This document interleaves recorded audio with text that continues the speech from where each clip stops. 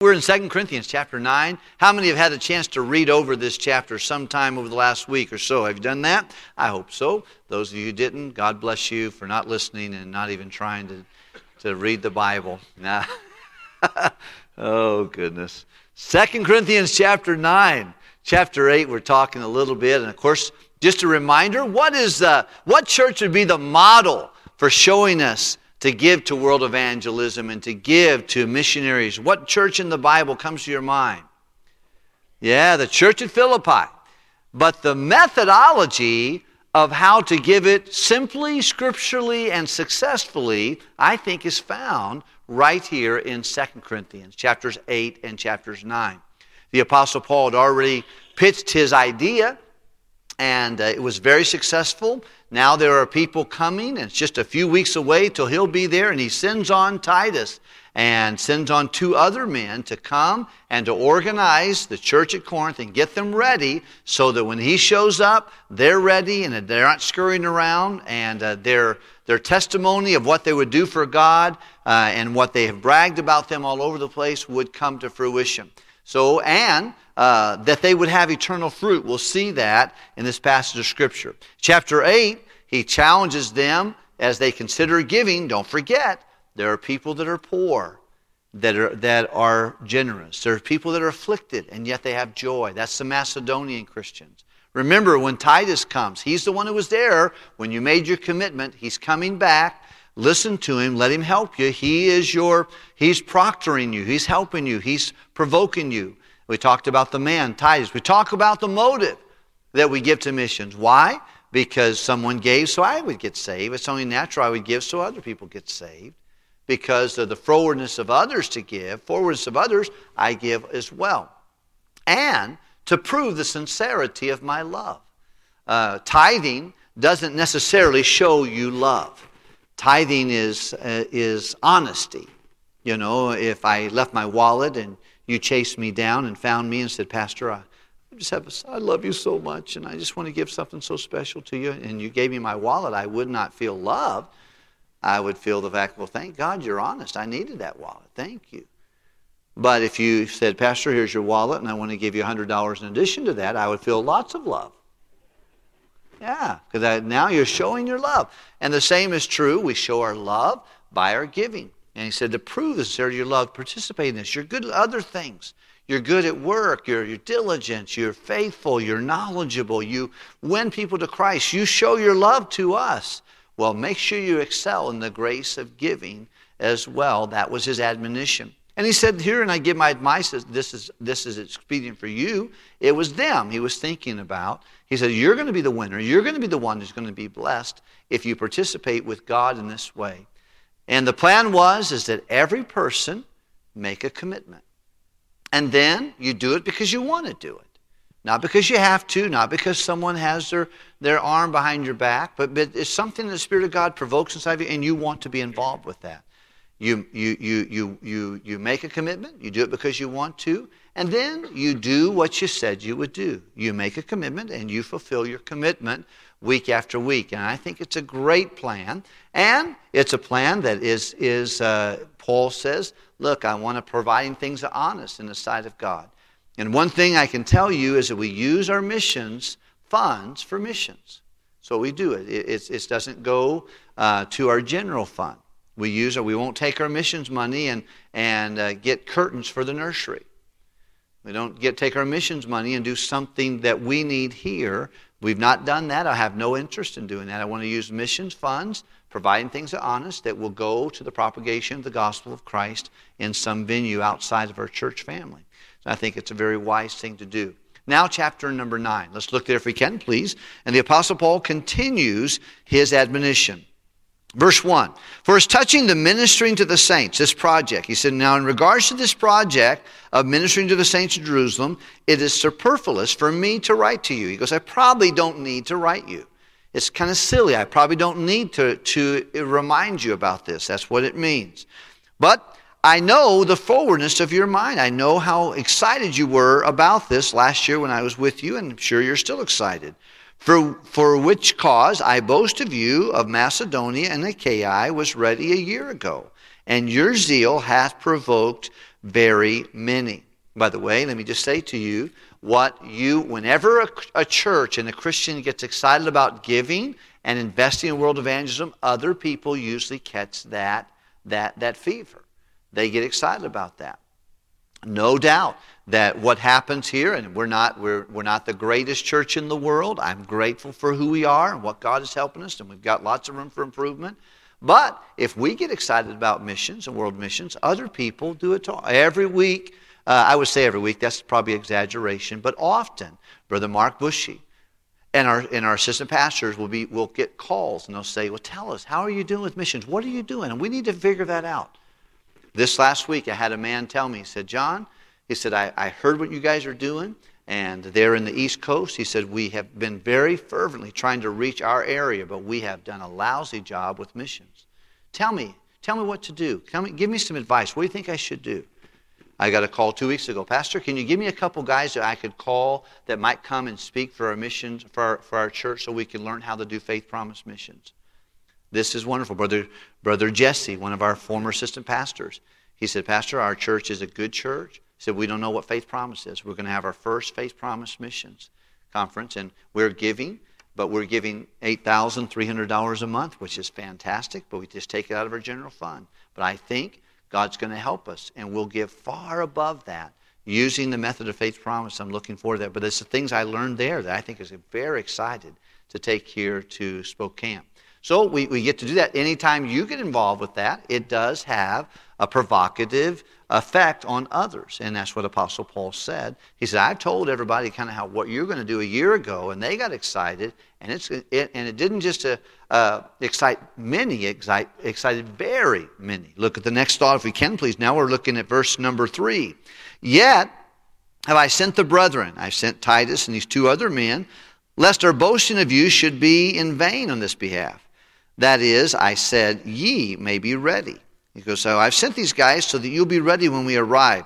Lest happily, if they of Macedonia come with me and find you unprepared, we say not ye, shall be ashamed in the same confident boasting. He goes, I've asked these guys to come in advance to make sure you're not caught unprepared when I come.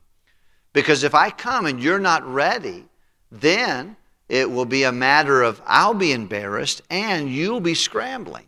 And I don't want you to give that way. He'll tell why later on. Because we give to missions especially, you don't give grudgingly nor of necessity. We want it to be not like, I have to do this. I told you, oh man. No, it's because I get to. It's an opportunity to do it, not a have to, but a get to. Not something I do grudgingly, but something he goes, when I come, I'll be embarrassed because I told everybody that you were ready. So I've asked them to come a little early and make sure you're ready because they're coming in person. They'll see if you're prepared. So look at the next verse if we can, please. Verse number 5. Therefore, I thought it necessary to exhort the brethren, to challenge Titus and the other two, that they would go before you and make up beforehand your bounty, to gather your commitments. Whereof ye noticed before that the same might be ready as a matter of bounty and not of covetousness. He says, I want you to get it together and not appear as though it's a matter of you're prepared and you had it all saved up and it's ready to present. Not a matter of covetousness, not a matter of like we're trying to get something from you, but it's something you got a chance to participate in. So that's, Paul tells us logic why he's sending the three other men together ahead of time to help them prepare for their faith promise commitment. Now let's look at verse number 6. But this I say. So he says, when you make up your offering, he said, having said that, when you get ready to finish your commitments, remember these things. Would you read verse 6 with me? He that soweth sparingly shall reap also, and he which soweth bountifully shall reap also. Okay, he says, look, so when you're getting ready to finish your commitment, remember the laws of the harvest. So there's one law you and I cannot break, and that's the law of sowing and reaping. You can't break that one. He said, but whenever it comes to giving, remember the laws of the harvest. And that is, if you sow a little, you reap a little. If you sow a lot, you reap a lot. So just remember that. He says, whenever you're getting ready to give your missions offering, remember, you sow sparingly, you reap sparingly. You sow bountifully, you reap bountifully. Okay? So he's just kind of giving them some motivation. Let's look at the next verse, verse number 7. Can you read it with me, everyone? Every man according as he purposed in his heart, so let him give, not grudgingly or of necessity. All right, this is a great verse. He said, now every man. So how many people should be involved in this project? I really think everybody should. Everybody doesn't have to be, but I think he said, every man, you do what you have purposed in your heart.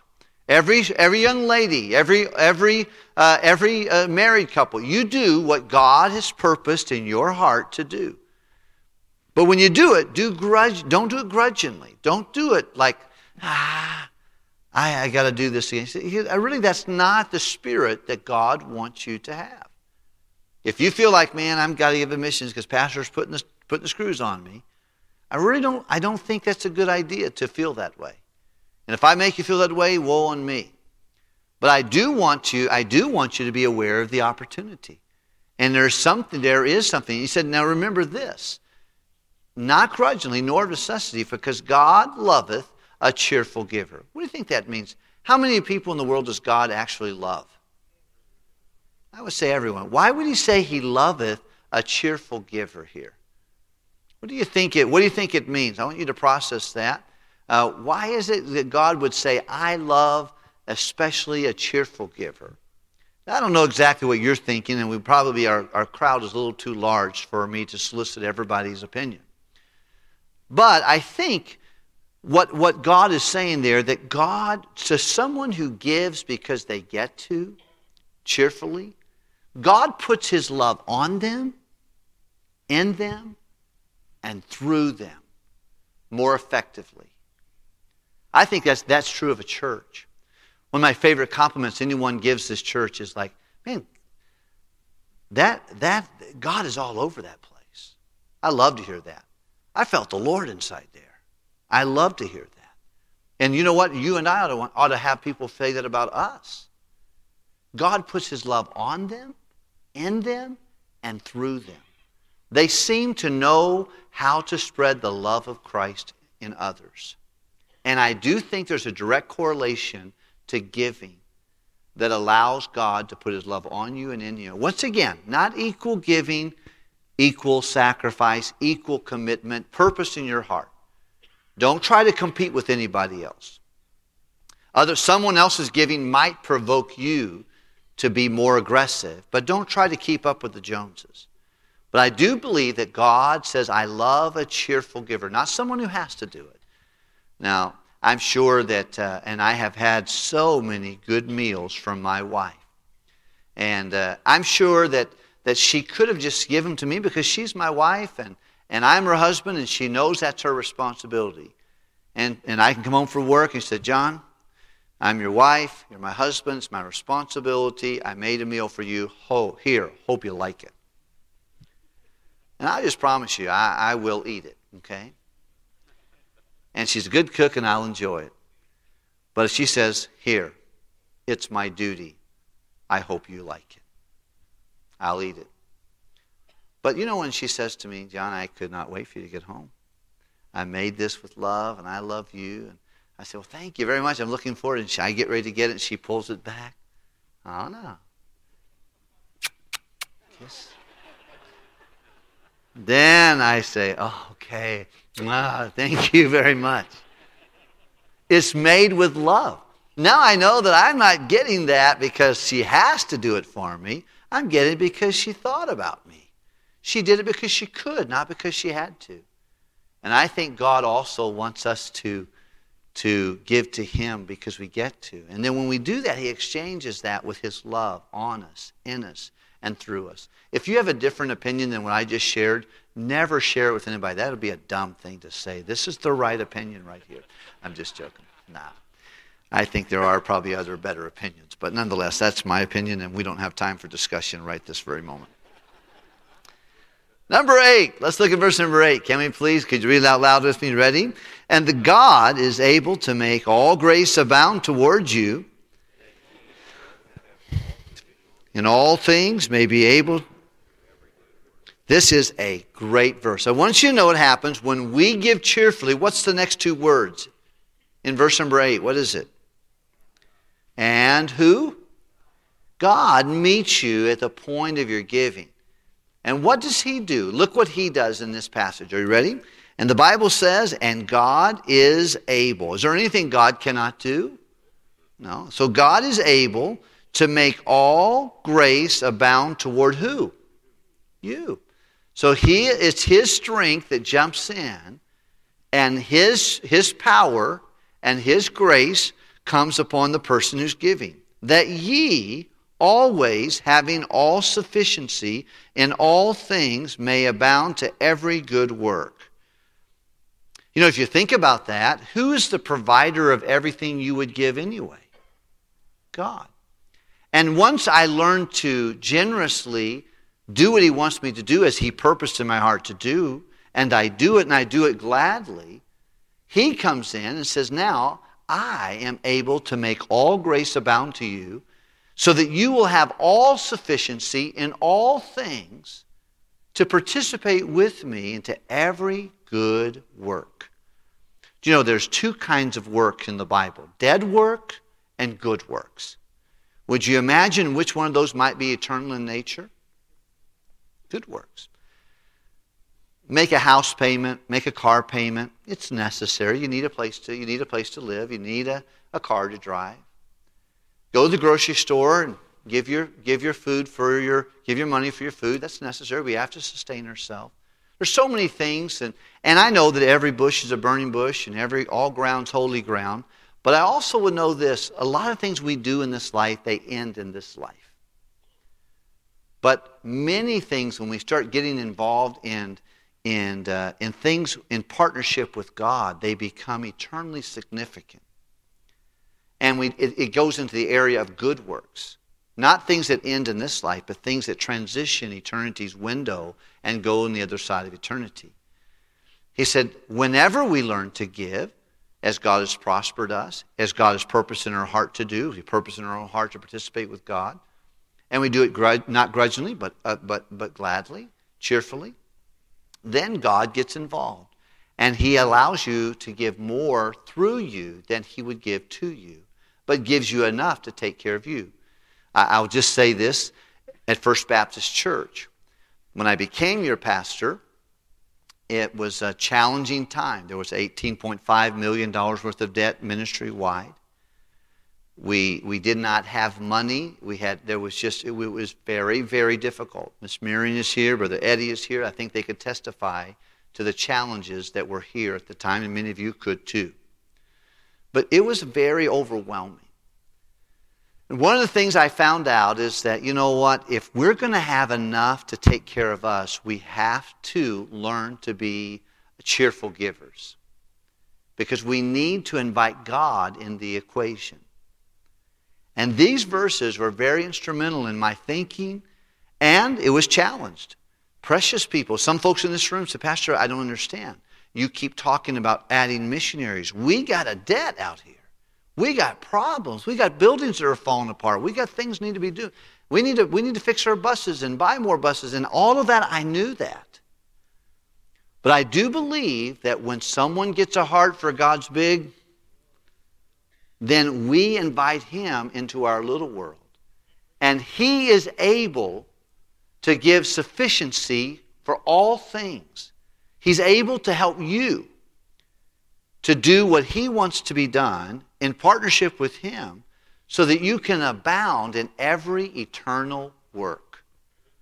Now, I don't know if you would see something different there, but I think that is the thing. And I think it's true with our own personal finances. And once again, I'm not trying to get anyone to get goofy or go to some extreme, but I would say that you would be amazed what God will give through you if we'll exercise these principles. So Paul, not because he's trying to get more money. Now, he wants them to give substantially, but he wants them to give voluntarily. I don't think he was hoping they would just give a few pennies. I think he really wanted them to participate. They were excited about it, but he wants all grace to abound to them. Herein is my advice, for this is expedient for you. Jesus said, lay up for yourselves. In 1 Timothy chapter 6, Apostle Paul tells Timothy, Timothy, you charge the rich. Those people who have more than they need, you charge them. And by the way, everybody in this room is in that group. Some people think, oh yeah, I'm glad you're talking to the rich people. I'm sure there's a few of them in here. No, it's you. All of us have more than we need. Okay, we have been given more than we need in some ways. And sometimes we don't have what we need because we're not hard workers. We're not diligent. We associate with wrong kind of philosophies and people. We're not content. We spend when we should be saving. We sit when we should be up and working. We complain when we should be engaged into work, and we don't give. I think when you find people that work diligently, they associate carefully in their associations, they live simply and contentedly, and they give generously, it's a combination that God would bless. And quite frankly, I want that for our church. We don't always think about that, but I oftentimes think, I want to be a hardworking pastor for this church family and for my Lord.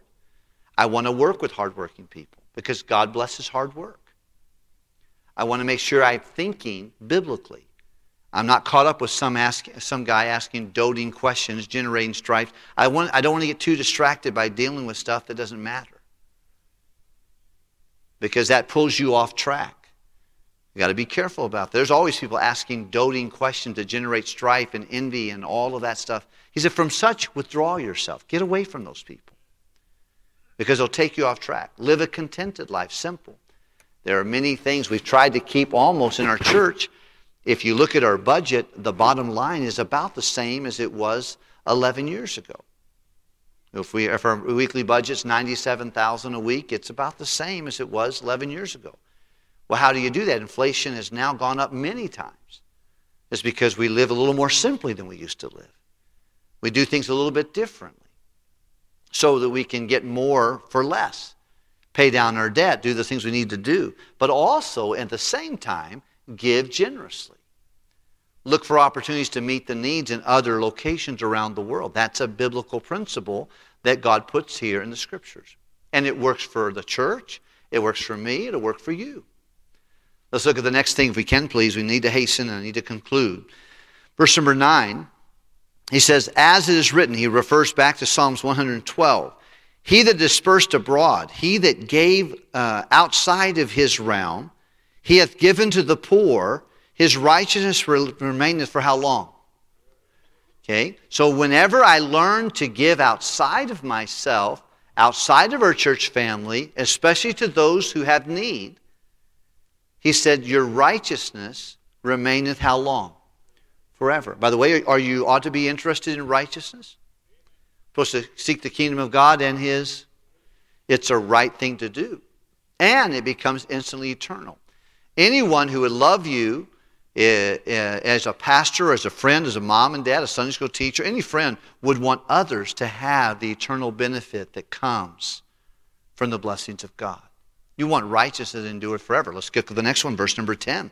Now, he that ministers seed to the sower, both minister bread for your food and multiplies your seed sown and increases your fruits of your what? Once again, do you see righteousness pop up in the Scripture here? Okay, and he's just basically saying, look, when you can give you can take seed and you can give it to someone else to sow somewhere else, it actually multiplies the benefit of your eternal righteousness. Okay? We can only live in one body. We can only be at one place on the planet at one time. But God has said, I love the whole world. And He wants the whole world to hear the gospel. Most of us, we are just dumb Americans. We know one language. However, there are people who can speak multiple languages and they can live in a culture that we can't live in or are not ready to live in at this present time. We can't speak the language. We're in a prison of inability.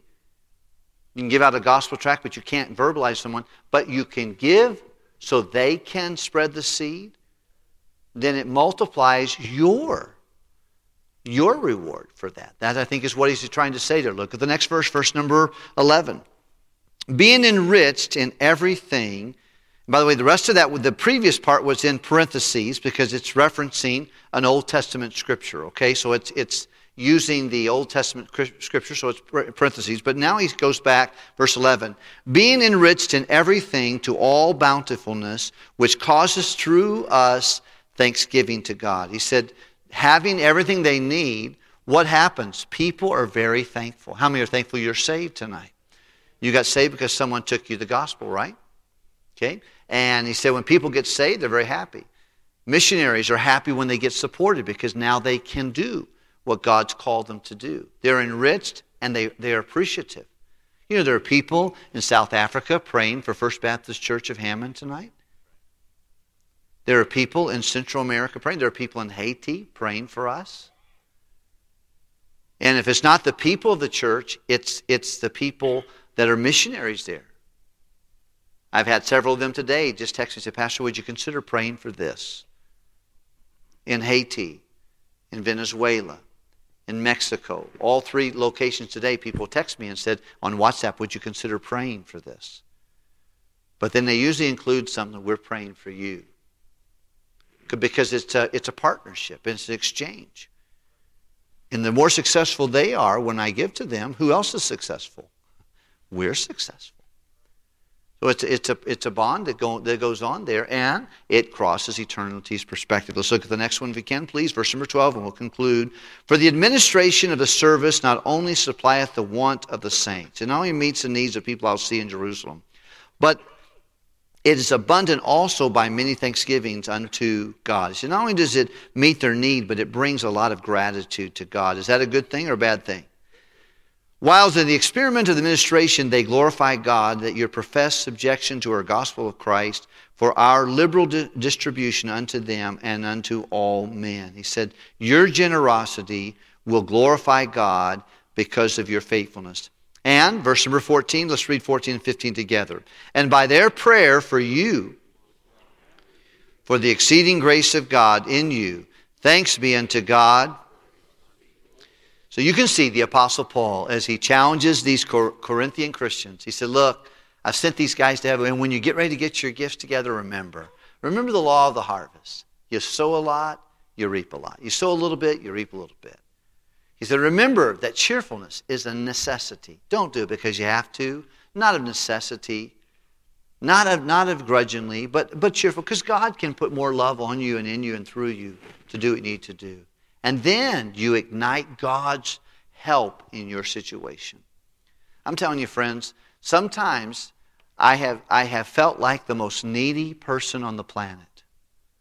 And I'm sure you've gone through those times. Trying to figure out what to do in any given situation. But then the Bible says, but my God shall supply all your needs.